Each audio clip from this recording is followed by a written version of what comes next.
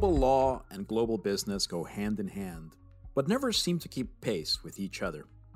The importance on the global stage of developing and developed nations waxes and wanes, while consumption and interconnectedness steadily increase. All the while, laws and regulations change incessantly, requiring businesses to stay nimble. But how do we make sense of it all? Welcome to Global Law and Business, hosted by Harris Brickens International Business Attorneys. I'm Fred Rocafort. And I'm Jonathan Bench. Every week, we take a targeted look at legal and economic developments in locales around the world as we try to decipher global trends in law and business with the help of international experts. We cover continents, countries, regimes, governance, finance, legal developments, and whatever is trending on Twitter. We cover the important, the seemingly unimportant, the relatively simple, and the complex. Jack Hedge is the executive director of the Utah Inland Port Authority. He was previously the director of cargo and industrial real estate for the Port of Los Angeles and the director of real estate and asset management for the Port of Tacoma. Jack, welcome to Harris Brickens Global Law and Business. Well, thank you for having me, guys. I appreciate it. Jack, we're going to talk about this later, but I was thinking that an inland port sounds a little bit like a flightless bird. So you have to make sure you come back to that and make sure you give me a satisfactory answer, all right? But we'll get to it. First, let's start with your background, though. Can you tell us a little bit about how you got interested in this field of international trade and logistics, where you grew up, what kind of led you to this path? Yeah, sure. And it really was a fortuitous accident that I wound up in this. I was actually in the energy business and had the opportunity to work a little bit in consulting for the Port of Tacoma, acquiring some property to build a new terminal. Had never really been in the field of logistics before that, and that led me into it. And as I told a friend of mine at the time, it was really cool. It was a total change of pace and really cool. It was like being in a giant sandbox. You got to play with big trains and big trucks and big ships, and I literally was like a kid in a candy store.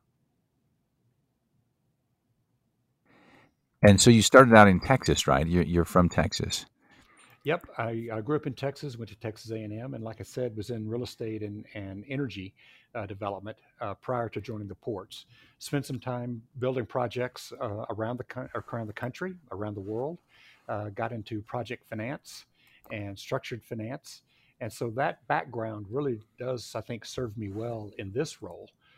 But it was a completely different shift of business, moving from Texas, moving to the Seattle area, and they're getting involved in logistics and goods movement at the Port of Tacoma.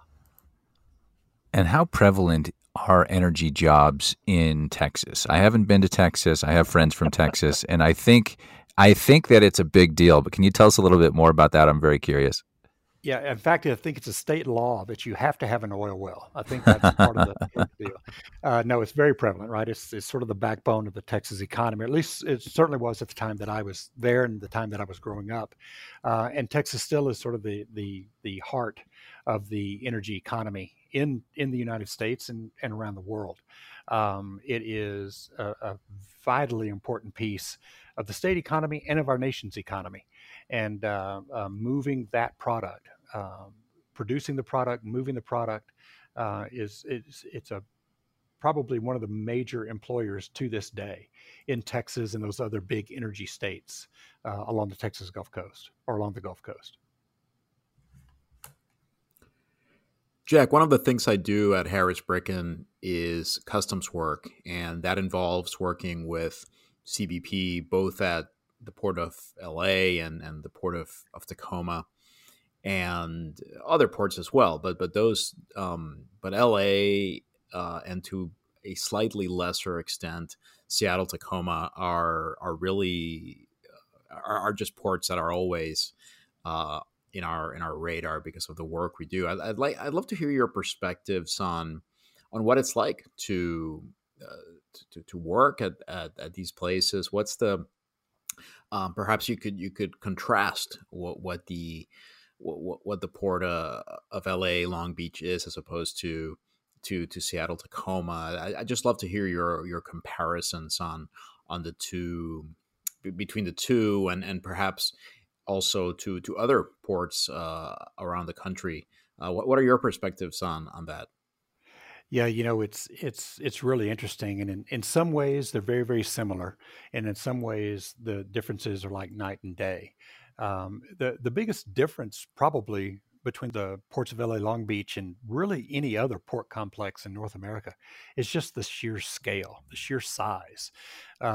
That those combined ports, the San Pedro Bay complex, in this past calendar year handled over 20 million containers of 20 million TEUs of containerized goods. That dwarfs the next largest complex on the in North America, which is New York, New Jersey, which handled about 6 million TEUs. So it's the scale of goods moving through the LA Long Beach port complex is absolutely staggering. And I was down there actually over the weekend, last weekend, and drove through the port complex. And I've never seen so many containers stacked so high. The trains moving in and out, the trucks lined up to pick up goods that move through. Those containerized ports really do handle those containerized goods that go through those ports really do represent the lifeblood of our economy. And if that is the case, then the beating heart of our economy is the port complex of LA Long Beach. Um, Ports like Seattle Tacoma are critically important to those local economies, those local regional economies, and the port, particularly of Seattle Tacoma, serves imports for kind of that market in that area, but a significant amount of goods move through those ports onto the Upper Ohio River Valley via Chicago. It's really interesting how goods move through those gateways and across the nation to get to those markets, wherever they need to go, and as well as the exports from our country that go overseas, the role that the ports play in doing that. And Seattle, Tacoma, Oakland are hugely important when it comes to U.S. agricultural products exporting to other markets, and really representing the the heartland of the United States in terms of our agricultural goods going overseas. So it really is a fascinating it's a fascinating industry. Ports themselves are incredible ecosystems. Um, but the sheer size and scale of something like LA Long Beach is really something that needs to be seen to be appreciated. Well, on that note, there's a couple of YouTube channels that I follow that for different reasons have been highlighting the large number of ships that are anchored off the California coast. There's one guy in particular who doesn't really talk about shipping, but he's based in that area, so very often he'll go down to the beach, and you can when he films himself, you can see the vessels in the background, and that I guess we cannot talk about this topic without asking Mm-hmm. the question, what is happening, what this craziness that we are experiencing with shipping costs having skyrocketed. How did we get here? What's happening? What's your perspective on why this is happening? Because you ask different people and you get different answers, not necessarily contradictory ones, but different folks tend to focus on different aspects of what's happening, and you hear all sorts of explanations and factors. But what's your own take on this? Well, I think it is. We have just absolutely overwhelmed the logistics and goods movement system, particularly at our coastal ports, with the uptick in volume that our consumer economy is driving. Um, we didn't get here overnight. We've spent the last 30 years shifting our manufacturing, our goods production overseas, and now we're and in doing so, we built this just-in-time model of shipping. When the pandemic hit, we exponentially increased the amount of goods that we ordered from those foreign producers, those foreign production centers, and for another number of factors. But because we were a just-in-time system, we always sort of ran right at that ragged edge, right at that incremental edge of efficiency in terms of moving the goods over here and getting them to the store shelves in time, or getting them into the factory's production inventory just in time. And when the pandemic first hit and factories closed in China and Vietnam and India and other places like that, all of a sudden we couldn't get the goods that we needed. So buyers responded with, well, I can't be caught again without inventory, so I'm going to buy more stuff just in case something like this happens again. At the same time, we all went home, started shopping online, and that shift in the mode of how we got our retail goods, we went from going to the store, the mall, or whatever, and went to online and saying, get it to me in 2 days. So that meant more stuff had to be in more places so you could get your tennis shoes in 2 days. That exacerbated that just in case shift in buying from the producer side. So we've gone from a just-in-time model to a just-in-case model. And unfortunately, we didn't have time to upsize our truck fleets, upsize our warehousing inventory, upsize our rail capacity, add more workers on the docks, add more workers in the warehouses. We just simply overwhelmed the system. And it's going to take a while to work through that. And everyone is really working hard.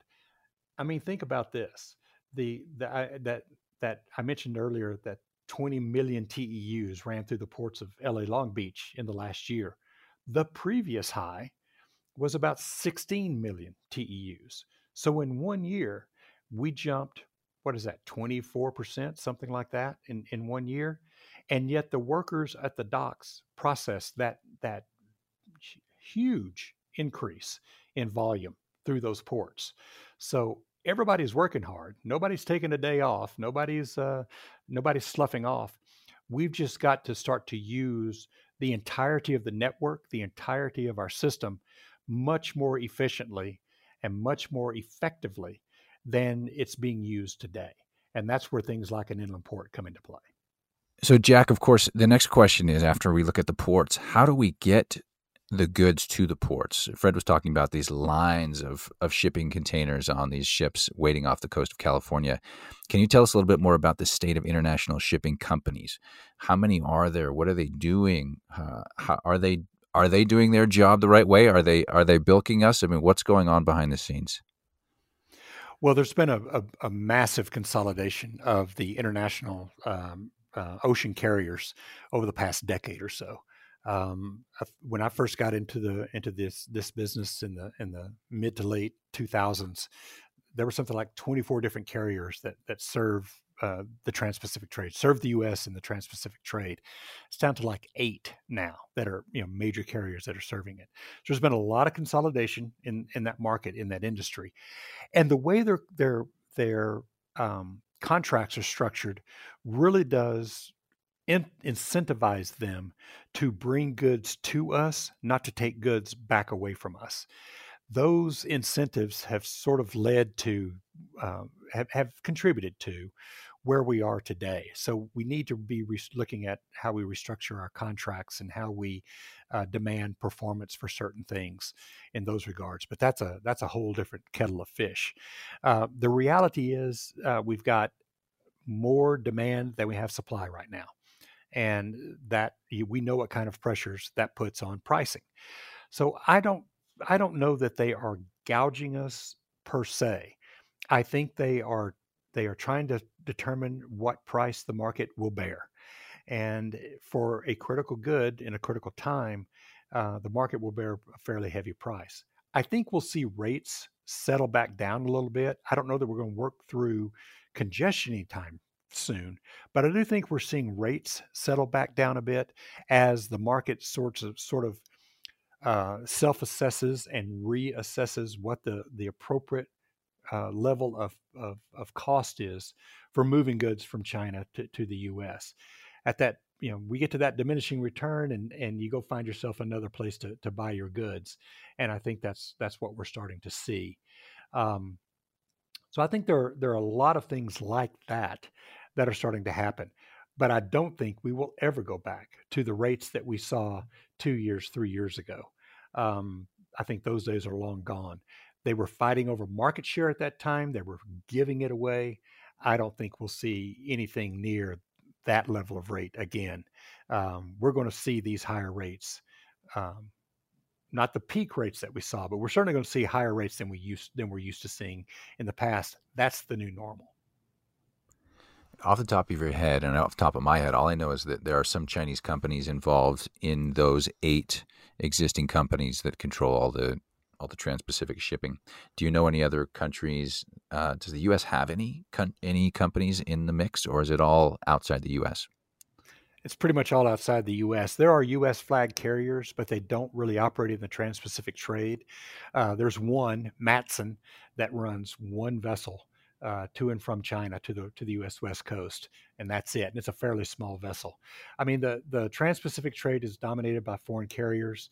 The Chinese carriers have about 23 to 25% of the market, and then everybody else eats up the rest of it. You have European carriers. We have a couple of other Asian carriers, Korea, Japan, and the like.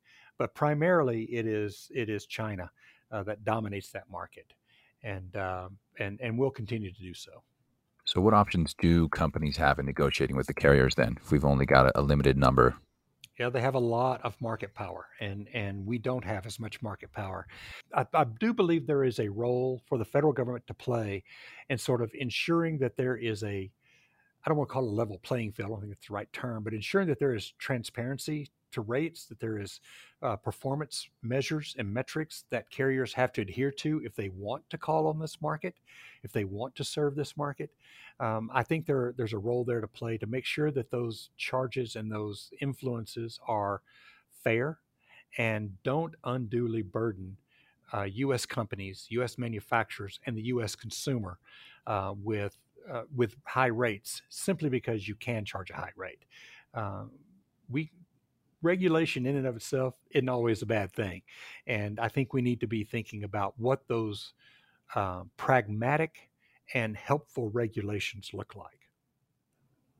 So, Jack, earlier you talked about the role that inland ports can play in addressing some of the issues that we are facing. I'd like to talk about that, but I think a threshold question is, what exactly is an inland port? I mean, as Jonathan pointed out, I mean, it does seem like a bit of an oxymoron. Although some others might say, well, is that some sort of river port, right? There's some potential there for confusion. So why don't we set the stage for this part of the conversation by defining what an inland port is?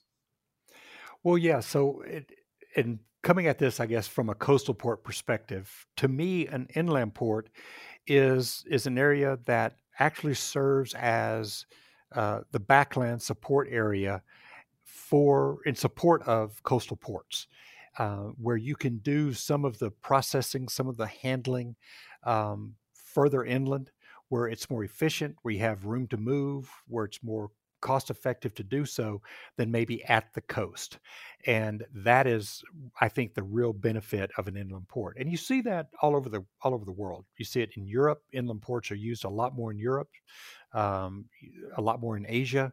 They haven't been such a big thing in the U.S., although on the East Coast you see them a bit more. Places like Greer, South Carolina, and in Virginia, and in Georgia, where inland ports have been a place to move goods rapidly off the dock, take them inland, sort them there, transload them there, and load other things back on them, and then move them back to the ports, so that the coastal port really just becomes a place to load and offload ships.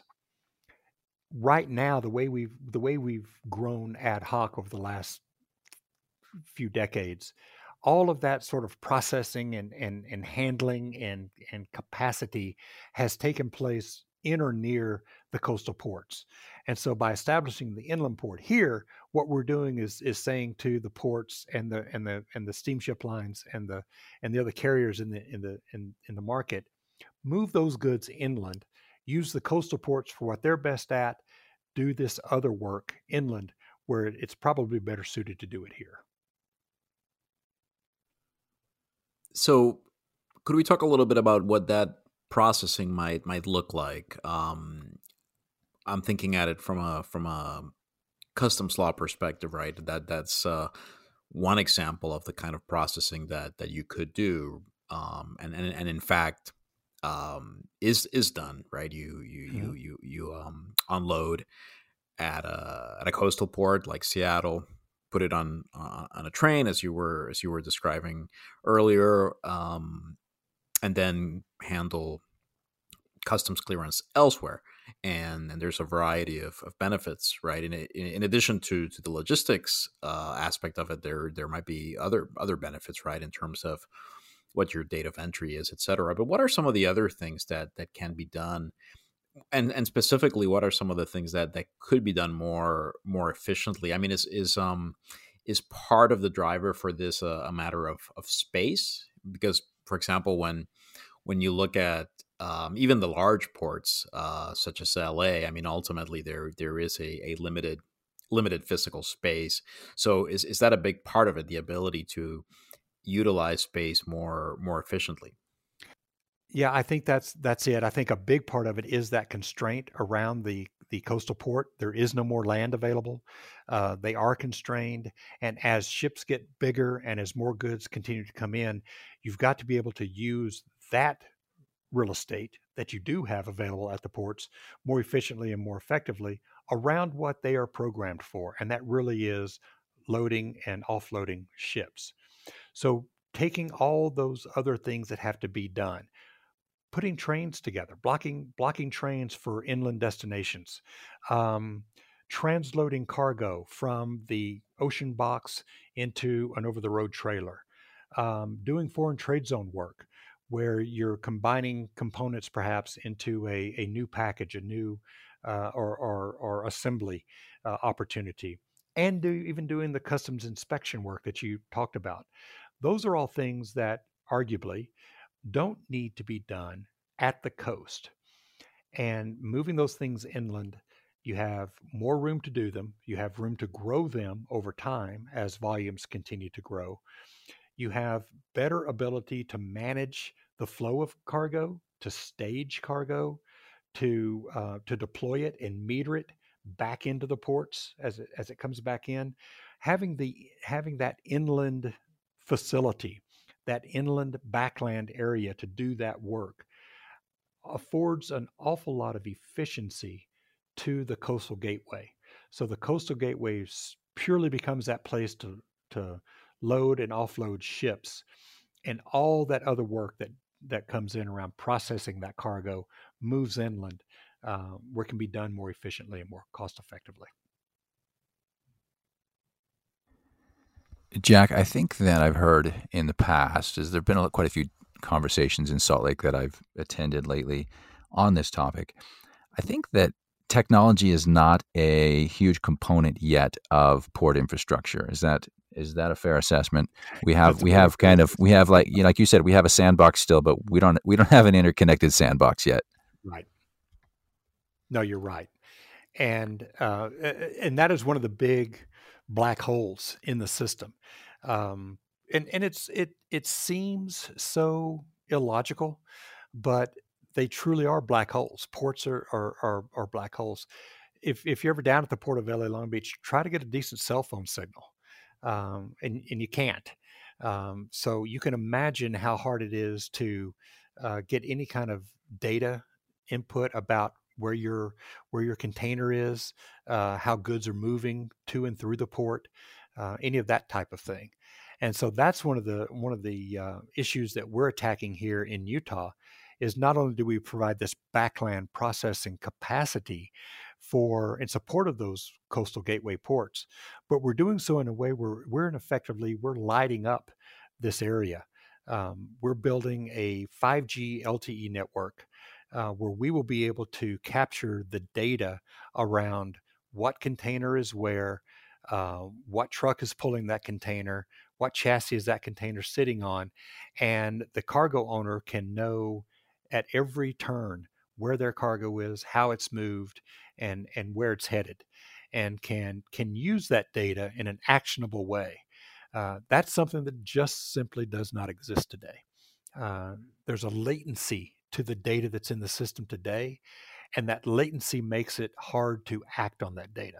It makes it hard to do any predictive analysis. It makes it hard to redirect or reconfigure your cargo. It's just too late in the game by the time you get a view to where your cargo is. So we think that the proper role for ports is to build the infrastructure that allows companies to move their cargo how they choose to move their cargo. And if they want to know where their cargo is, and most of them do, or a shipper wants to know where their assets are, and most of them do, then we've got to build the infrastructure to help them do that. And that's where our network comes in. It's really lighting up that black hole that typically a port is. There's just no visibility to that kind of stuff. So are there any kind of cool technologies you've heard about that are being applied or will be applied? I guess a lot of us are tech geeks now since we've been living with tech most of our lives. But is there anything interesting where you said, this is kind of new and innovative that hasn't really been applied to ports in the past? Yeah, I think there's a big convergence right now happening in terms of this access to data, zero emissions tech, and autonomous vehicles and automation. And there's an interesting convergence happening in all three of those spaces. And ports are a perfect place to test that tech and prove that tech and sort of turn ports into almost laboratories for doing that. And so, one of the things that we're doing in that space is working with a group out of Utah State University called Aspire. And it's actually a consortium of major universities around the U.S. that is being led by Utah State University. And the Aspire Center is all around looking at alternative ways to charge vehicles so that you don't have the downtime and the lag time of plugging them into a pedestal.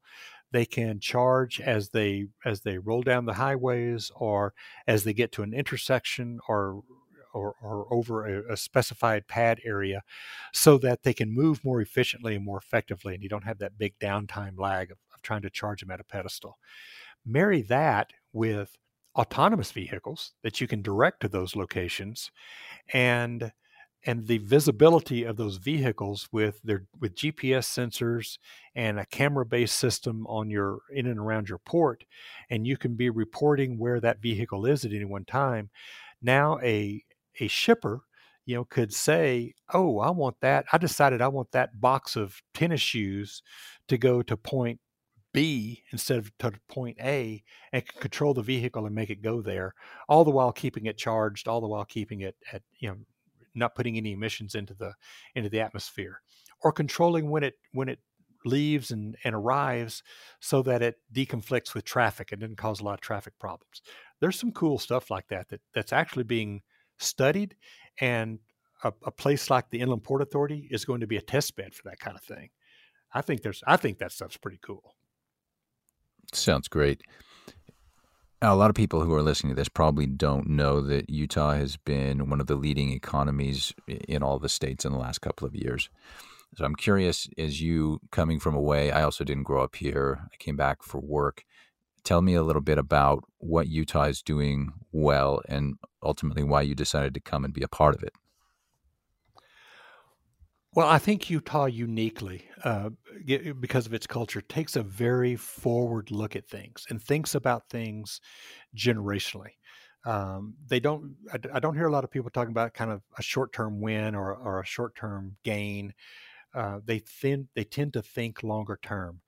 I think that has made a big difference in this state. I think they've thought for generations about what are they doing, and what are the long-term benefits and impacts of that. And I think that's fairly unique in the United States. It's really gratifying to be somewhere that does take a long-term view and does think about not just next quarter or next year, but next decade. And that was one of the things that was interesting about coming here. That's why they created an inland port authority, and it was understanding that the movement of goods to and through Utah was a big part of the Utah economy. It represents about a third of Utah's GET, logistics. So thinking about, well, what do we need to do to make sure that not only does that grow and create economic opportunities, so from an economic development standpoint, but how do we grow it in a way that's sustainable in the future, that really was forward looking about how do we mitigate the negative impacts of goods movement? How do we think about the impacts on our neighborhoods? What kind of job creation do we need to have? Really taking that long-term view of things is really unique here. And I think that's the biggest thing. The very business-friendly climate, very business-friendly, tax regimes, regulatory regimes. But a lot of states have that kind of thing, right? That's kind of some blocking and tackling stuff. And a lot of states do that. What's different about Utah, and I think what the secret sauce is that sort of long-term view of things. How's it going to benefit us 2 or 3 generations down the road? Jack, I'm curious about the flows that are. Well, let me put it this way: for the goods that are being that are passing through the inland port in Utah, where are they coming from? I mean, are you seeing a lot of LA inbound goods? Further up the coast, is there? I mean, might be a dumb question, but are there goods coming across the land border that go to Utah for processing? I'm curious as to the markets that are being served, and related to that, once processing is completed, obviously I imagine a lot of the goods that are processed there are Utah bound, but I'm wondering if some of them are going to other neighboring states. I'm just curious as to how the inland port fits into the overall trade picture. Yeah, that's a really good question and a really good point. So, most of the goods that come into Salt Lake City and come into Utah are coming in, that are imported goods, are coming in via the LA Long Beach port complex. And because of the way that system has grown up, about 90% of the goods that come into our cargo shed that we consume here in this market come in here by truck.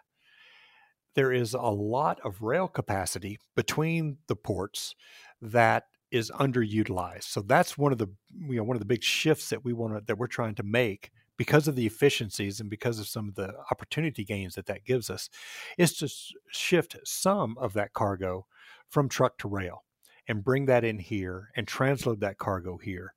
And the ability to transload that cargo and has some big economic impacts for us. By transloading that cargo here, bringing it here in what's called intact, and having that international box, that ocean-going container here in Salt Lake City, available to be reloaded, has big opportunistic upside for us and the entire region. Agricultural products can be put into that, manufactured goods can be put into that, and then put back on the train or put back on a truck and sent right back to the coast to be loaded on a vessel. Today, those goods tend to move through here by truck, being trucked all the way back to the coast, and then they try to match to a box, a container back at the coast, and that's really hard to do, and a lot harder to do than one would think. So there's a big upside in trying to make that modal shift here in Utah. The cargo that comes to Utah too is not just what we're consuming in Utah. It is the Intermountain region. Our cargo shed is basically extends east to about Denver, north to Boise, south to, you know, Vegas and Phoenix, and west over to Reno, Sacramento. We actually serve a massive geographic area from the Salt Lake City area. So being able to move cargo into and out of this area more efficiently and effectively affects a lot of people. Those areas too are also where those exports come from. So being able to handle those exports more efficiently, it it it it just makes the whole economy of this region function much more efficiently and much more effectively, and gives us better access to market than we have currently. Jack, is there an air component to all this? What I mean by that is this strictly is does the inland port deal exclusively with goods that are being transported by truck and rail, or is there also an element of air cargo in it? For example, cargo that's flown to the airport in Salt Lake, for example, would that find its way to the inland port, or is that something that would pretty much be taken care of at the airport? Yeah, no, there is a very important air cargo component to this, and air cargo oftentimes goes to the value of the goods being shipped, right, or the critical nature of the goods being shipped. So, if for example, there are aircraft parts and biomedical device parts that are assembled and built here in Salt Lake City. Some of those component pieces come in containers on a ship via LA Long Beach, but some of those pieces, computer chips and other things that become integrated in and part of that component, are flown in. So the ability to marry those two things up here, uh, in the warehouse or in the manufacturing facility here locally, by handling both those types of cargo, is a really important aspect, and it's one of the legs on it's kind of the third leg on the stool of truck, rail, and air, for getting cargo in here, so we really can drive a really robust sort of manufacturing economy here that I don't think people really understand just how important a component of our economy that is. Jack, are there other inland states that are going to be replicating what Utah is doing? Are you being territorial, or is this something that you're freely offering input, or offering, here's our business model, this is what we've done, help alleviate the congestion on the ports everywhere? How's it going? Yeah.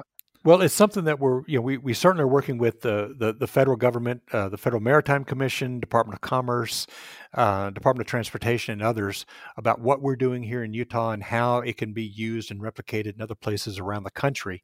To be honest, the Eastern U.S. Is light years ahead of the Western U.S. in terms of doing things like this. I mentioned earlier South Carolina, Georgia, Virginia, even Ohio, Kentucky. They've been doing this kind of thing now for quite a while in terms of moving those goods through those ports and using inland ports more efficiently and effectively than we have here in the West.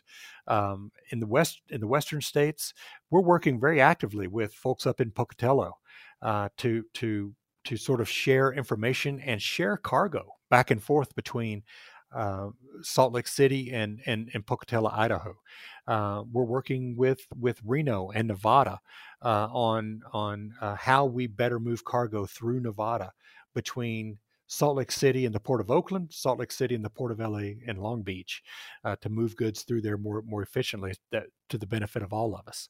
So there's a lot of collaboration and cooperation, but I think to a large degree, though, we have a very unique position given that we're about the same distance by road or rail from LA Long Beach, Oakland, and Seattle Tacoma. We're about 800 miles inland with those direct road and rail connections to all three of those gateways. No other place really has that. So for a shipper who has a lot of goods coming into the U.S. and a lot of goods coming in through multiple ports, working here in Utah gives them an opportunity to consolidate their goods and work their goods here that, frankly, no place else can really replicate, not even back east. Well, Jack, it's been a fascinating conversation. I really appreciate the chance to talk to someone who actually knows a lot about a topic that is of interest to me. And that is something that we do get to do on a somewhat regular basis. But still, the appreciation is there. Really learned a lot, and I'm encouraged to see that we are really moving in this general direction. As someone who does a lot of customs work, there are of course frustrations with the speed at which things are taking place, and obviously we the delays with shipping itself are something we feel less directly because through our clients, but obviously the entire infrastructure, right, is impacted, and that does end up having a direct impact. We have to wait longer for CBP to get back to us on things. Different adjudications are taking longer, right? So it's just encouraging overall to see these movements in a positive direction. And I think you mentioned this focus on looking ahead that you have in Utah, and that's great. I think that's something we need more of, frankly, in the country. The ability to look ahead, not just at what's immediately in front of us, and to have some vision, including for improvements that might not benefit us directly, right? That it may be the beneficiaries will be future generations, but if the generations of the past hadn't done that for us, right, where would we be today? So on that note, thank you once again. But before we wrap up, I'd like to ask you for any recommendations that you might have for us and our listeners today. Well, I think I appreciate that, Fred. Thank you very much, and I think that you've hit it the right tone. It is about thinking about the future and thinking about how do we do things better than we've done them in the past. This is not a time to say, well, this is how we've always done it. It's a time to say, how can we do things better? How can we do things differently? And so I think a recommendation I would leave with you and your listeners is think about how you do things differently. Think about how we can change what we've done and do it differently and do it better. And don't be afraid to ask questions, and don't be afraid to challenge the status quo. Thank you, Jack. That's an excellent recommendation, and I like the fact that is literally one of those very few recommendations that anyone can follow. Right? It doesn't. Much of what we recommend on the podcast is a book, and there are people who, don't really like the traditional book format. We'll sometimes recommend articles that might be too technical for some people, but that is definitely something that we can all do at the workplace, at home, with our own personal lives, right? So thank you for that. Jonathan, what about you? What do you have for us? I've been delving into the world of Web3 quite a bit, and so I'm sharing an article about some Manchester United legends who are creating the world's first soccer DAO.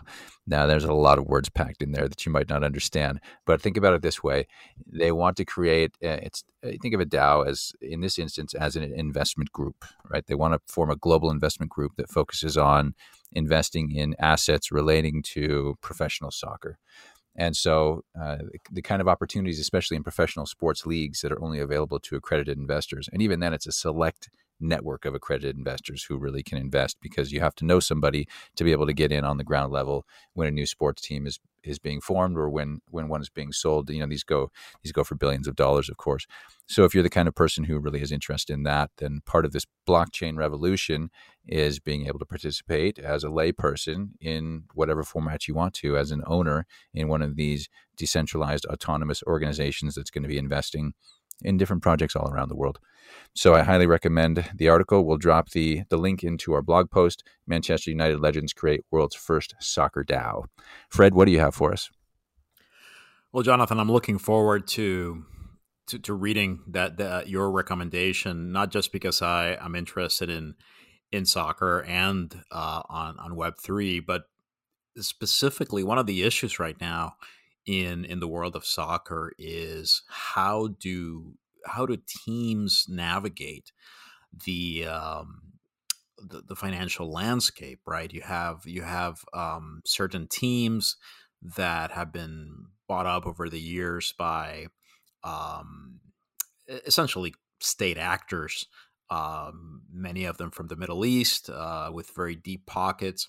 And then there are teams that either don't want to follow that path, or can't for legal reasons, or because the way they are structured does not allow them to do it. So as I listened to you describe what's happening, I immediately thought of the potential there for certain teams and their fans um, to have that positive impact on their team and their performance. So I look forward to that. My recommendation today, relatively short one. I've recommended Sam Harris's podcast before, but he recently had an Ask Me Anything session, and the first question that he answered, so I think the answer took about 10-15 minutes, so this is a relatively short read. First question was about COVID and the pandemic and the lockdown measures and all of that, and he basically offered what I thought was a very just a great summary of what I think should be the mindset as we move ahead. And he did a very good job of balancing the very legitimate, of course, public health concerns that are still outstanding, while at the same time explaining very clearly why we need to start moving toward a more open, more to better simply to manage risks, right? Rather than trying to completely isolate ourselves from what's happening, right? To basically start getting out there and getting on with things as normal. And he just managed to strike the right balance in because honestly, so many of the conversations these days about COVID are so strident and partial. So it was just great to hear this very very reasonable, balanced take. And again, it's 10 to 15 minutes, so I would suggest that make the time if this is something of interest. So this is the Ask Me Anything number 19, and you can find that at the Sam Harris website or on the same podcatcher where you listen to us. So with that, thank you, Jack, for joining us today. Really enjoy the conversation, and we hope we can talk again in the future to see what's happening with the inland port and just discuss trade topics more broadly and developments that may have occurred by then. Well, thank you both very much for having me. I really appreciate it. I appreciate the opportunity to speak to you and your listeners, and look forward to having a follow-up conversation with you soon. We hope you enjoyed this week's episode. We look forward to connecting with you on social media to continue discussing developments in global law and business. This podcast was produced by Harris Bricken, music composed by Stephen Schmidt. Tune in next week for another episode. We'll see you then.